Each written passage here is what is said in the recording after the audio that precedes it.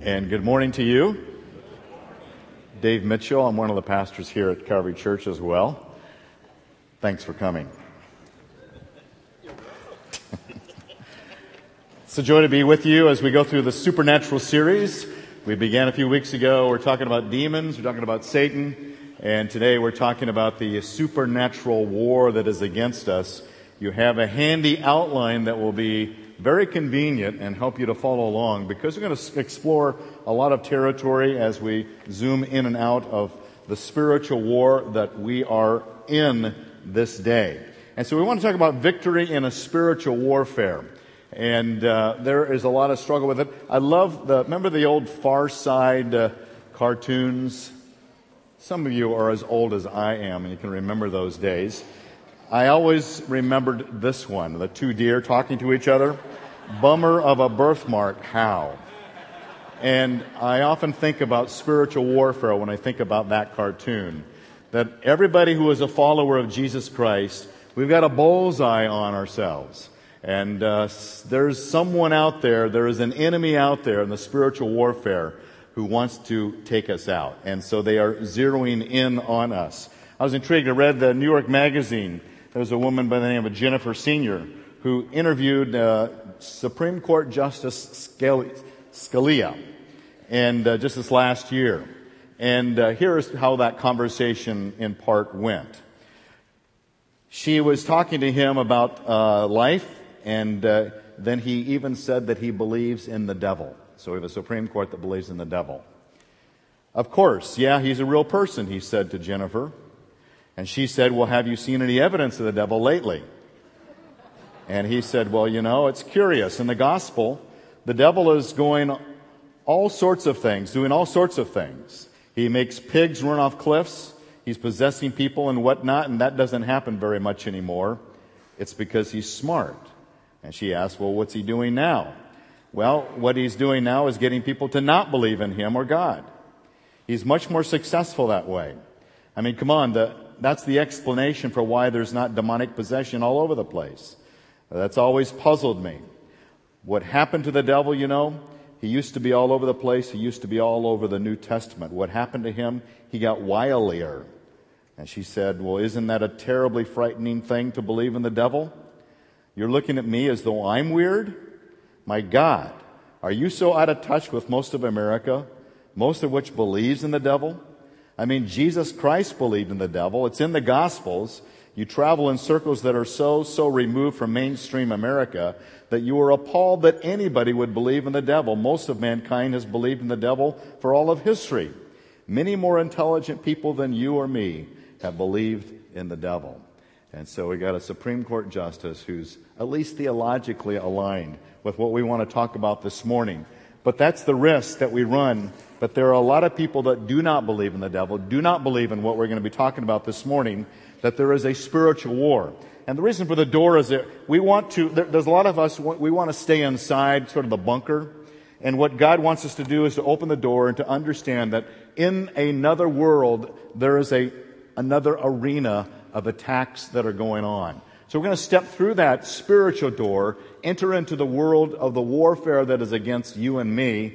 Whether we believe it or not, it is going on. As Paul says in Ephesians 6, finally, be strong in the Lord and the strength of his might. Put on the full armor of God so that you will be able to stand firm against the schemes of the devil. For our struggle is not against flesh and blood, but against the rulers, against the powers, against the world forces of this darkness, against the spiritual forces of the wickedness in the heavenly places. And let me just dig a little bit deeper on that word for schemes. Kind of a fascinating term. When Paul says the schemes of the devil, the word schemes is the Greek word methodia. We get the English word method from it, but the next layer down that would not be readily available to the English eye is this. The methodia is two words, meta, which means with or from, and hodos, which means a way. So he wants to have us go after a way. He always has a way. There is a doorway that he wants us to go through, if you will. Now, let me just take it one more step and not to overdo it, but just show you how the little twists that are in Scripture that we often will not see. When you go to John chapter 14, verse 6, Jesus says, I am the way, Hodos, H-O-D-O-S, and the truth and the life. No one goes to the Father but through me. Jesus is the way, and Satan wants to present a way. There's a Presbyterian denomination where churches are pulling out. That I was told by one of the leaders of one of the local Presbyterian churches that said, we're pulling out of the Presbyterian denomination, USA, because number one, they're helping to support homosexual marriage, but number two, and for me this is the more critical one, because in their doctrinal statement they say that Jesus is a way to heaven, not the way. So you take back to Methodos. Satan loves to create a way. He wants Jesus to be simply a way, not the way. And there you see some of the scheming, deceptive, very close to the truth, but not really the truth. Deceptive in its counterfeit production of the way people think. So that's sort of that world that we're entering into. Satan can use very overt warfare. You have in the outline some of the diseases that he's able to create, some of the possession. I'm not going to go down that road because I don't see a lot of that overt that's happening in Orange County and many of our homes. But let me say that it is happening overseas. When you have Coptic Christians being beheaded by 20 of them, you have 30 or so Egyptian Christians being beheaded simply because of their faith. You have an Iraqi believer, a woman who wanted to come to the United States right now, but our State Department refuses for her to come because she wants to come and talk about the mass genocide that is taking place in communities in Iraq, where simply because people believe in Jesus, their homes are being destroyed, and now those families whose homes are being destroyed in Iraq are having to live in cardboard boxes. She wants to come and talk about that. And our State Department will not let her come because they're fearful that she will come and not go home. And so some wise guy said, we'll fly to Mexico and just walk across the border and you'll stay as long as you want. But that's a whole nother topic for another Sunday. There is overt warfare going on. We have a day of prayer this coming Thursday that I encourage you to come here on our campus. Sort of a way for you to do it on your own pace. Where there'll be places for you to go and pray and things for you to consider at those locations and bring those people around the world, the persecuted church that is suffering for the cause of Christ. So this coming Thursday, from early morning to the evening, you're welcome to come at your convenience and use that time as dedication to pray. And especially for the overt warfare of believers around the world that are suffering simply because they're followers of Jesus Christ. What I'd like to talk about is the covert way. Let me take you to our backyard. This is a picture of our concrete patio in our backyard. And our concrete patio has been there for as long as the home has been there, which is like 30 some odd years. And it's got like faces that are over 30 years old, it's got a lot of cracks in it. And so everywhere there is a crack, one of the problems is that weeds grow in these cracks. I struggle to grow grass where I fertilizer it and mow it and water it, but I don't do a thing to these cracks and they just grow like crazy. It's just crazy. That's sin. Isn't that sin? You work so hard to be righteous and then sin pops up over here and you hadn't done anything and there it is. Well, weeds grow in cracks. Bad things grow in cracks. Cracks allow things to evolve that we don't want to evolve. And what we're going to look at this morning are 5 cracks, spiritual cracks. These little places where Satan can get a foothold. Little ways that he can insert himself into our lives. Little ways where he can fill us, control us, guide us, tempt us, influence us to be the kinds of people we don't really want to be, God doesn't want us to be, but we end up doing it anyways. And so I'm not going to go, there are lots of sins out there. There's lots of sins. There's opportunities to sin in a whole lot of ways. But I'm going to take those things where God has very clearly identified. And this is the thing. God is very clearly identified in these 5 spiritual cracks, and He has linked them directly to satanic behavior. And so a lot of the sins we do, like jealousy and envy, well, those just kind of because we're sinful people, self-motivated.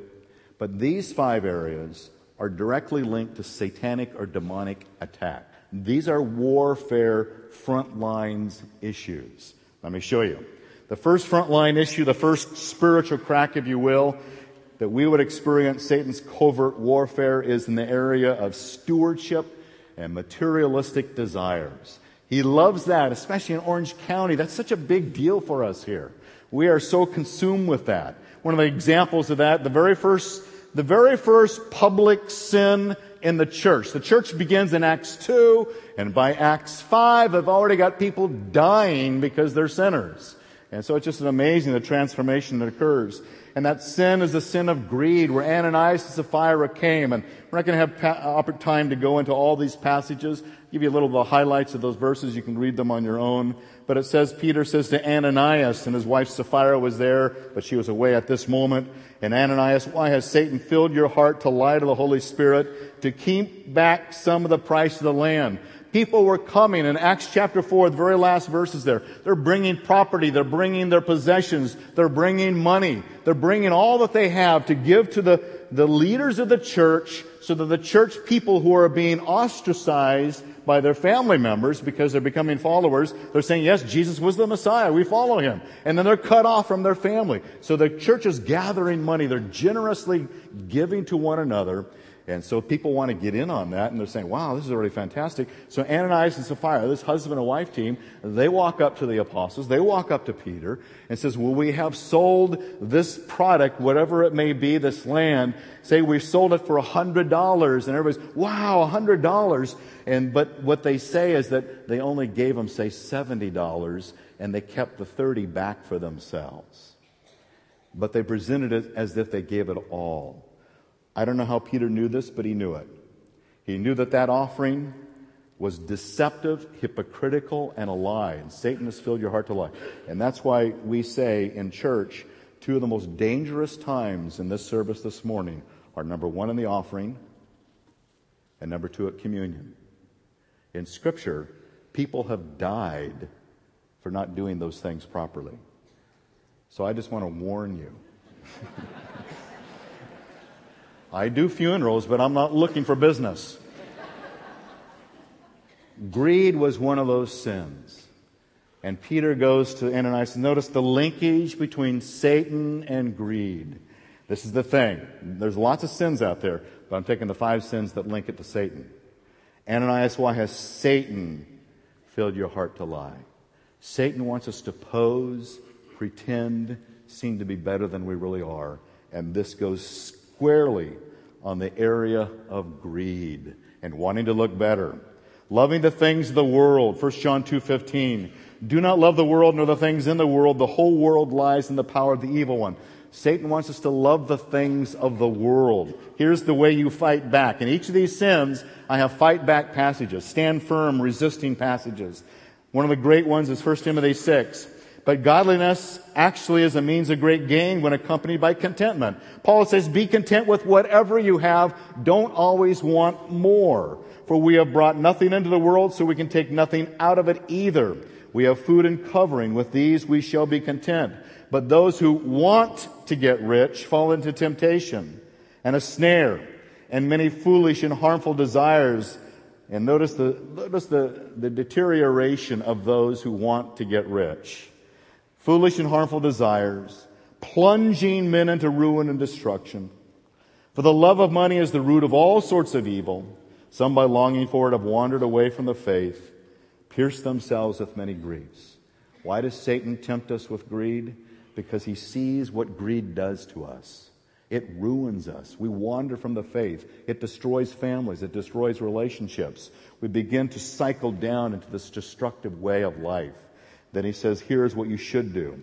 Instruct those who are enriched in this present world not to be conceited or fix their hope on the uncertainty of riches, but on God, who richly supplies us with all things. That's what we should do. We who are wealthy are those who are rich in good deeds. Be wealthy in doing good. Be wealthy in being generous. He says to them, instruct them to be rich in good deeds, to be generous and ready to share, storing up for themselves the treasure of a good foundation for the future, so they may take hold of that which is life indeed. And there's a lot of things we need to do. And let me just illustrate it very simply, and this would be a little self-serving, but I don't mean it to be so self-serving. And so I'm hoping not to have the sin of pride when I share what I'm going to share with you right now, because I try to be as humble as I can and proud of it. And so our daughter Jessica, who has her own home and is moved out, praise God, she bought herself a new car at one point. And she bought a Mazda 3 hatchback, and she bought it over here at this Tustin Mazda or whatever the store is called. And so we were very impressed by that. She did it all on her own.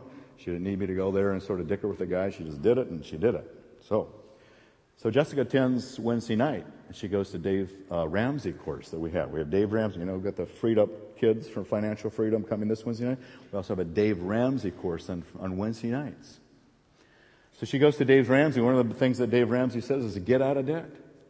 Don't have debt. Don't buy cars on time. One of those wasted sources of funds is to buy cars on time, he says. It's debt. You'll never get that back. That car continues to depreciate, and your bank account depreciates at the same time. And so she was convicted over that, and so she put her car up for sale. This brand new Mazda 3, she put it up for sale. She says, I want to get out of debt. And so it wasn't selling. In fact, I rode with her when a guy came and drove it around, and after he drove it around, well, just let me drive this thing. Let me see whether I like it or not. And so I drove it around and said, I kind of like your car. Well, at that time, some of you might know, I was driving around a little red Mini Cooper. And people had always remarked, I knew that you were at the church because I saw your little red Mini Cooper. Because it really stands out. And it's a little unnerving when I ride down the road and people are yelling at me because I stand out. And so I said, Jess, I'll buy your car if I can sell my car, and for the price that I sell my car, I can buy your car because I don't want to go into debt. We have no car payments. I don't want car payments. We believe in being out of debt. And so I said, well, if I can sell my car, I'll buy your car. I put my little red Mini Cooper on Craigslist, and within the day, a man calls me, comes, drives it, and buys it. In one day on Craigslist. And I said, well, and he wanted to lowball me. Well, here's the thing that he did that was crazy wrong. I said, well, who are you buying your car for? I'm buying it for my daughter. She just turned 16. And my daughter, when she turned 16, I asked her, honey, if you could have any car in the world, what car would you want? And she said, I'd like to have a red Mini Cooper with a white top. So I knew I had him by the throat. And so he lowballed me, and nope. Okay, you're at my price. I'll sell it to you. So I sold it to him. And he bought it and drove it off. And I went over and bought Jessica's car. She's out of debt. I'm out of debt. And I bought her a Volvo wagon that has 250,000 miles on it. So now half the time I'm going over there fixing something on it. But she's out of debt. And there's certain freedoms in that because now she has a nonprofit organization called Ezra's Hands. And Ezra's Hands ministers to the misters, those young sibling women, young girls, who have young sibling boys and girls who are minors. And that Ezra's Hands now is to minister. That's a nonprofit. She wants to be able to support the work of caring for these in Orange County. When you're in debt, when you have all these car payments and house payments and credit card payments and American Express card payments and Costco payments, to go to Costco is like getting a second mortgage on your home anymore. When you get all these debts, it strangles you and it inhibits you from being able to do good and be rich in good works with the finances of generosity. God wants us to be generous people. And if I'm all choked up with debt, it limits my capacity to do more, to have new opportunities come. So we have the Generation Project. Let me give you one miracle. I'm going to move around real fast because I'm using up all my time right here. And wouldn't it be just like a pastor to spend all his time and money?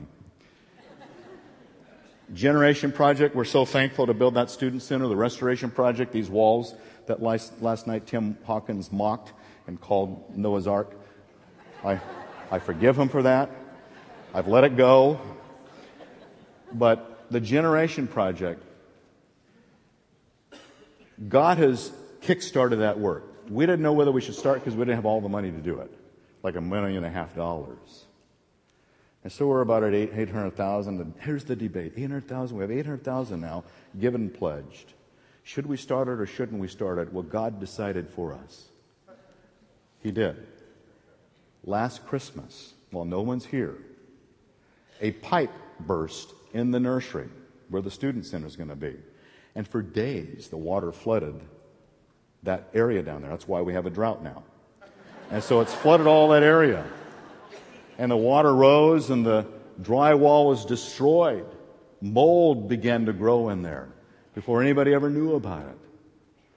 And so we went down there and discovered it days later. Stopped the flooding from going on. But it was utterly destroyed because of all that. The carpet, everything. And so we called the insurance company. Explained it. They came. They evaluated. And they said, we'll pay for it. And they just sent us a check last week for $80,000. And we say, okay, we're going to do it. And so they paid for the mass destructions. You go down there right after church this morning. You go down there, all that was taken out because the insurance people paid and because the construction crews are ready. So let's launch this thing. And remember Squirrel Gate where the squirrel chewed the power line over here? Well, it chewed the power line and it blew out, a lot of our brand new fire system, our electronic fire system we just put in, and our elevator over here for our motor on that. Well, that was another $80,000 worth of damage. And we got a check from the insurance company for $80,000 for that. So we have $160,000 just out of that. And so that's a beautiful thing. And so I say, God's done His part. Now it's time for the rest of us to do our part to finish up the work. So He says, look, Dave, don't waste any time. Get to it. I've kick-started this thing. I've jump-started it. I've done GoFundMe, started it with the insurance companies. And so let's go for it. So we want you to know that by getting out of debt, it frees you up for generous things because God's constantly bringing opportunities to support ministry. They're constant. We get letters every week of someone looking for funding for something. We want to have freedom to be able to do what God puts in our hearts to do. And so all of that is Satan loves to create greed. The second area is an area of temptations to sin. Direct line in marital weaknesses. If you have a weak marriage, you are prime for satanic temptations. Stop depriving one another except by agreement for a time that you may devote yourselves to prayer and come together again lest Satan tempt you. He doesn't say that about any other sin, but he says when there is marital weakness, Satan will tempt you because of your lack of self-control. Satan loves to come into weak marriages and cause a creative rationale to say that he doesn't understand me. If you understood how I live with her, if you heard what she has to say, if you heard what he has done, and then we find someone else at work that really gets me and understands me. I found this person that really listens to me, my husband, my wife. They don't, but this one does. And then there is this draw, there is this emotional connection. It could turn into a physical connection. But there is that satanic temptation that comes into a weakened marriage. A marriage bond is unlike any other human bond we have. God has said that. To create adultery is like a death. There is unlike anything that a marriage has. So Satan loves to weaken what God has created so that he could tempt. Another area of temptation is this, in terms of physical and emotional weakness. In Matthew chapter 4, Jesus is tempted by the devil. He's brought up this mountain. And in Matthew chapter 4, it says, then Jesus was led up to by the Spirit into the wilderness to be tempted by the devil. And after he had fasted 40 days and 40 nights, he then became hungry. And the tempter came and said to him, if you are the Son of God, command these stones to become bread. When he's hungry, the tempter says, take the stones, make them bread. It's not sinful to eat bread.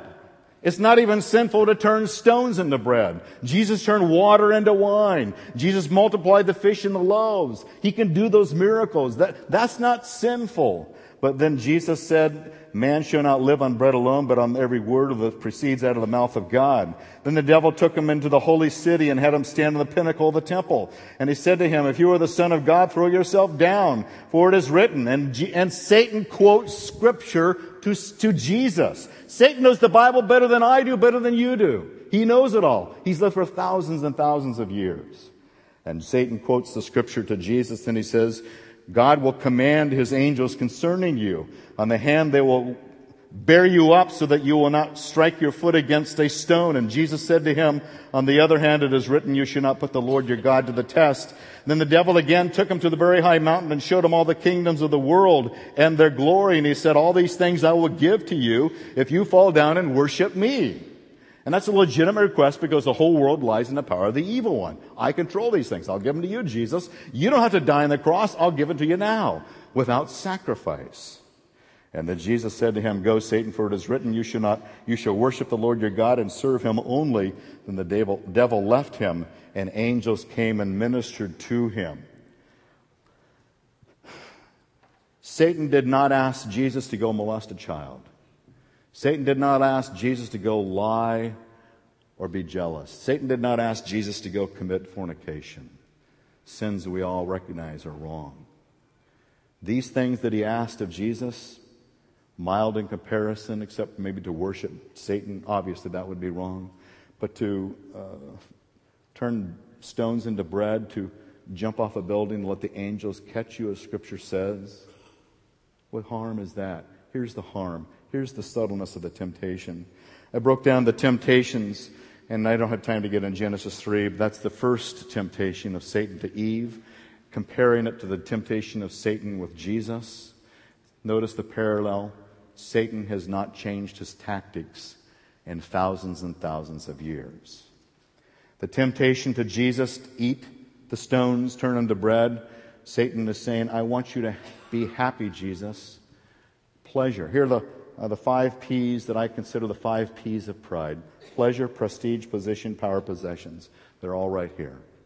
Satan says to Jesus, take these stones, turn them into bread. I know you're hungry. You deserve to eat. You deserve to feel better.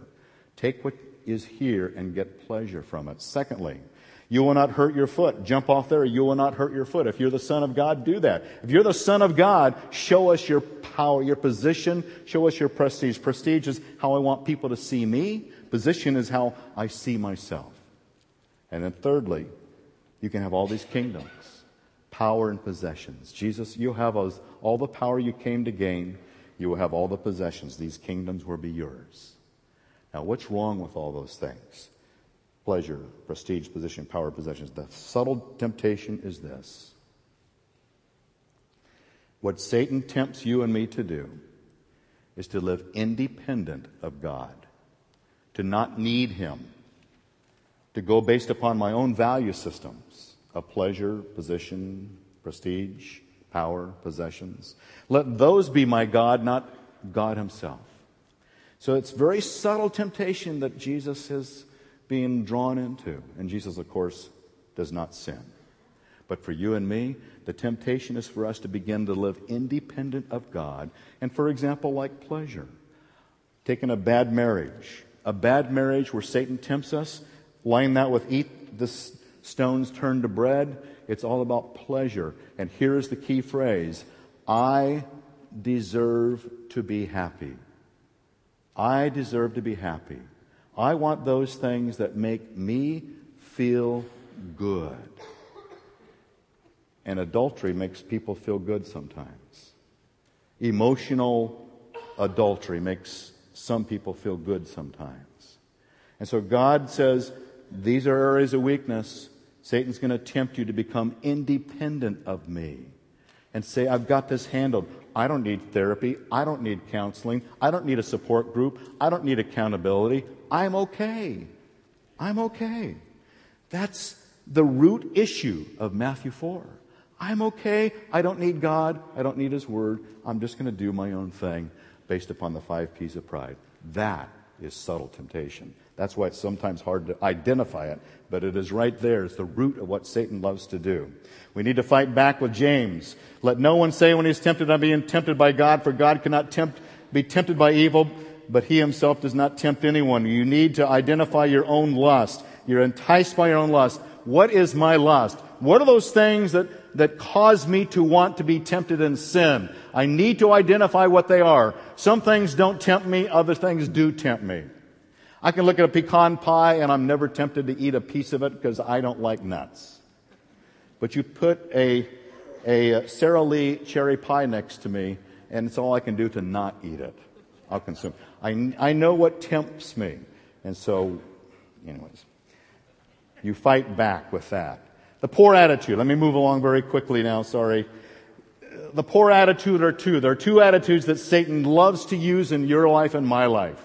Attitude number one is anger. As Paul says, do not let the sun go down in your anger. Do not give the devil an opportunity. Now, Paul does not say that about all the other sins in Ephesians 4. There's a lot of other sins he has there.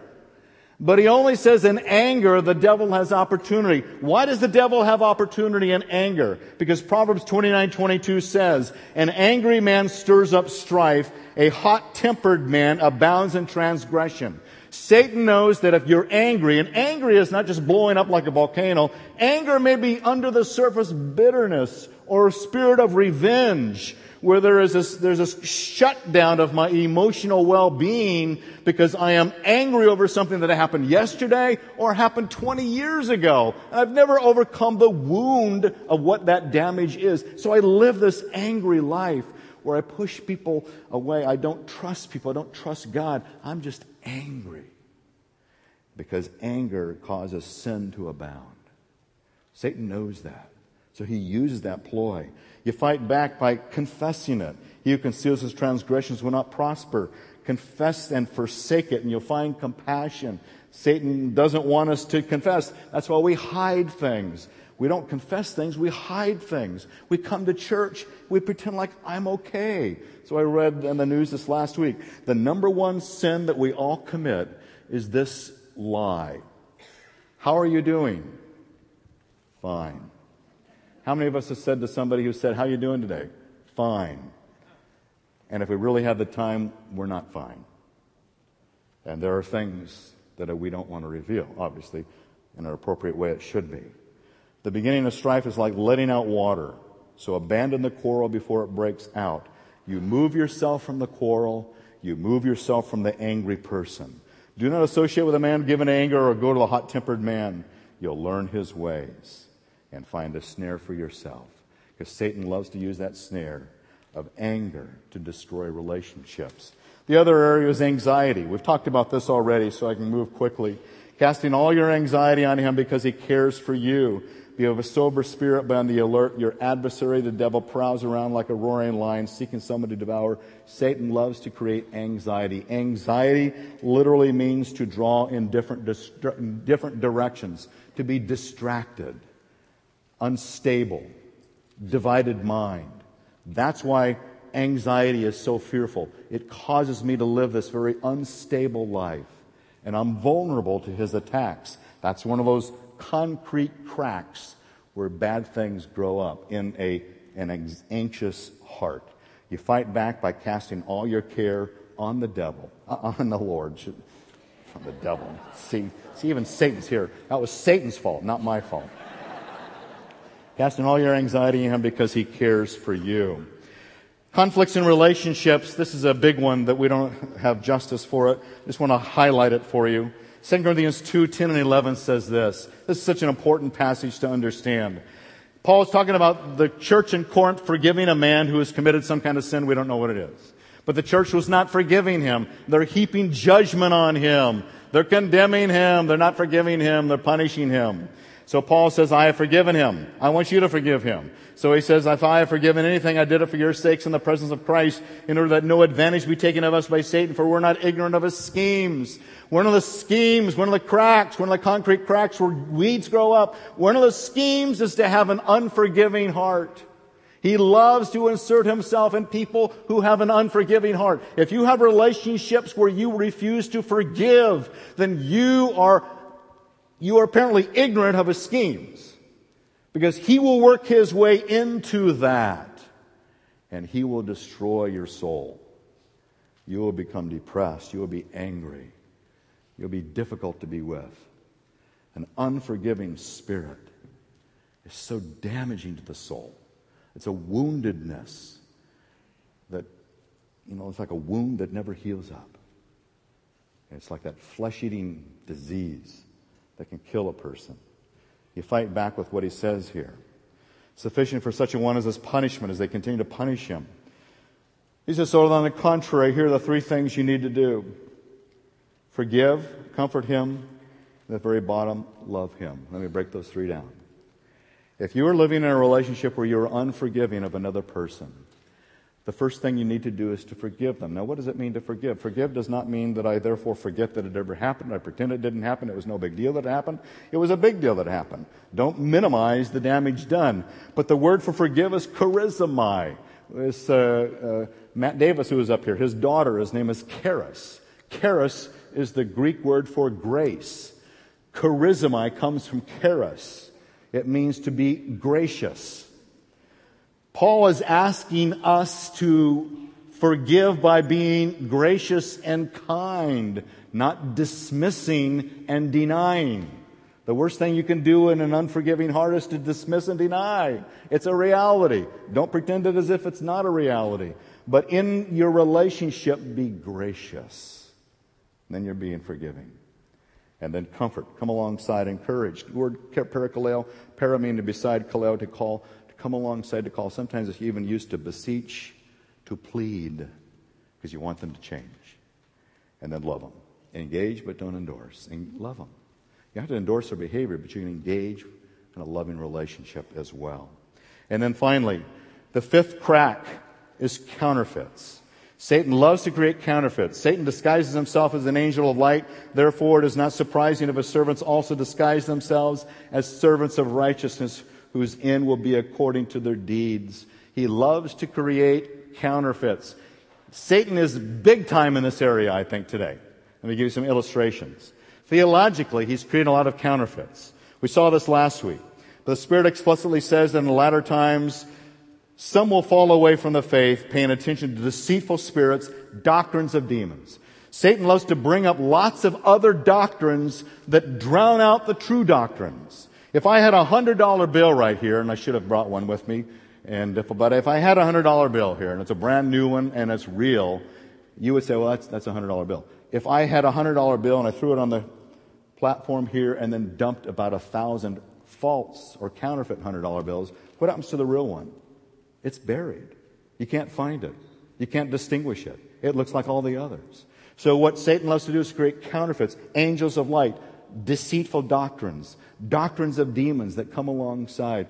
Speaking of this door, the church I referenced before when I said there's a church here in Tustin that says we take the Bible seriously but not literally. Now on their sign this week, we're a church of many doors for all kinds of people. Well, I don't know what they mean by that necessarily, but there's a lot of people believe that there are many doors to heaven. There are many religions, and they all are valuable. They're all valuable. So there are false religions that are propping up, and there are false families. This thing that happened in Baltimore last week, the Baltimore Police Commissioner says to parents, take control of your kids.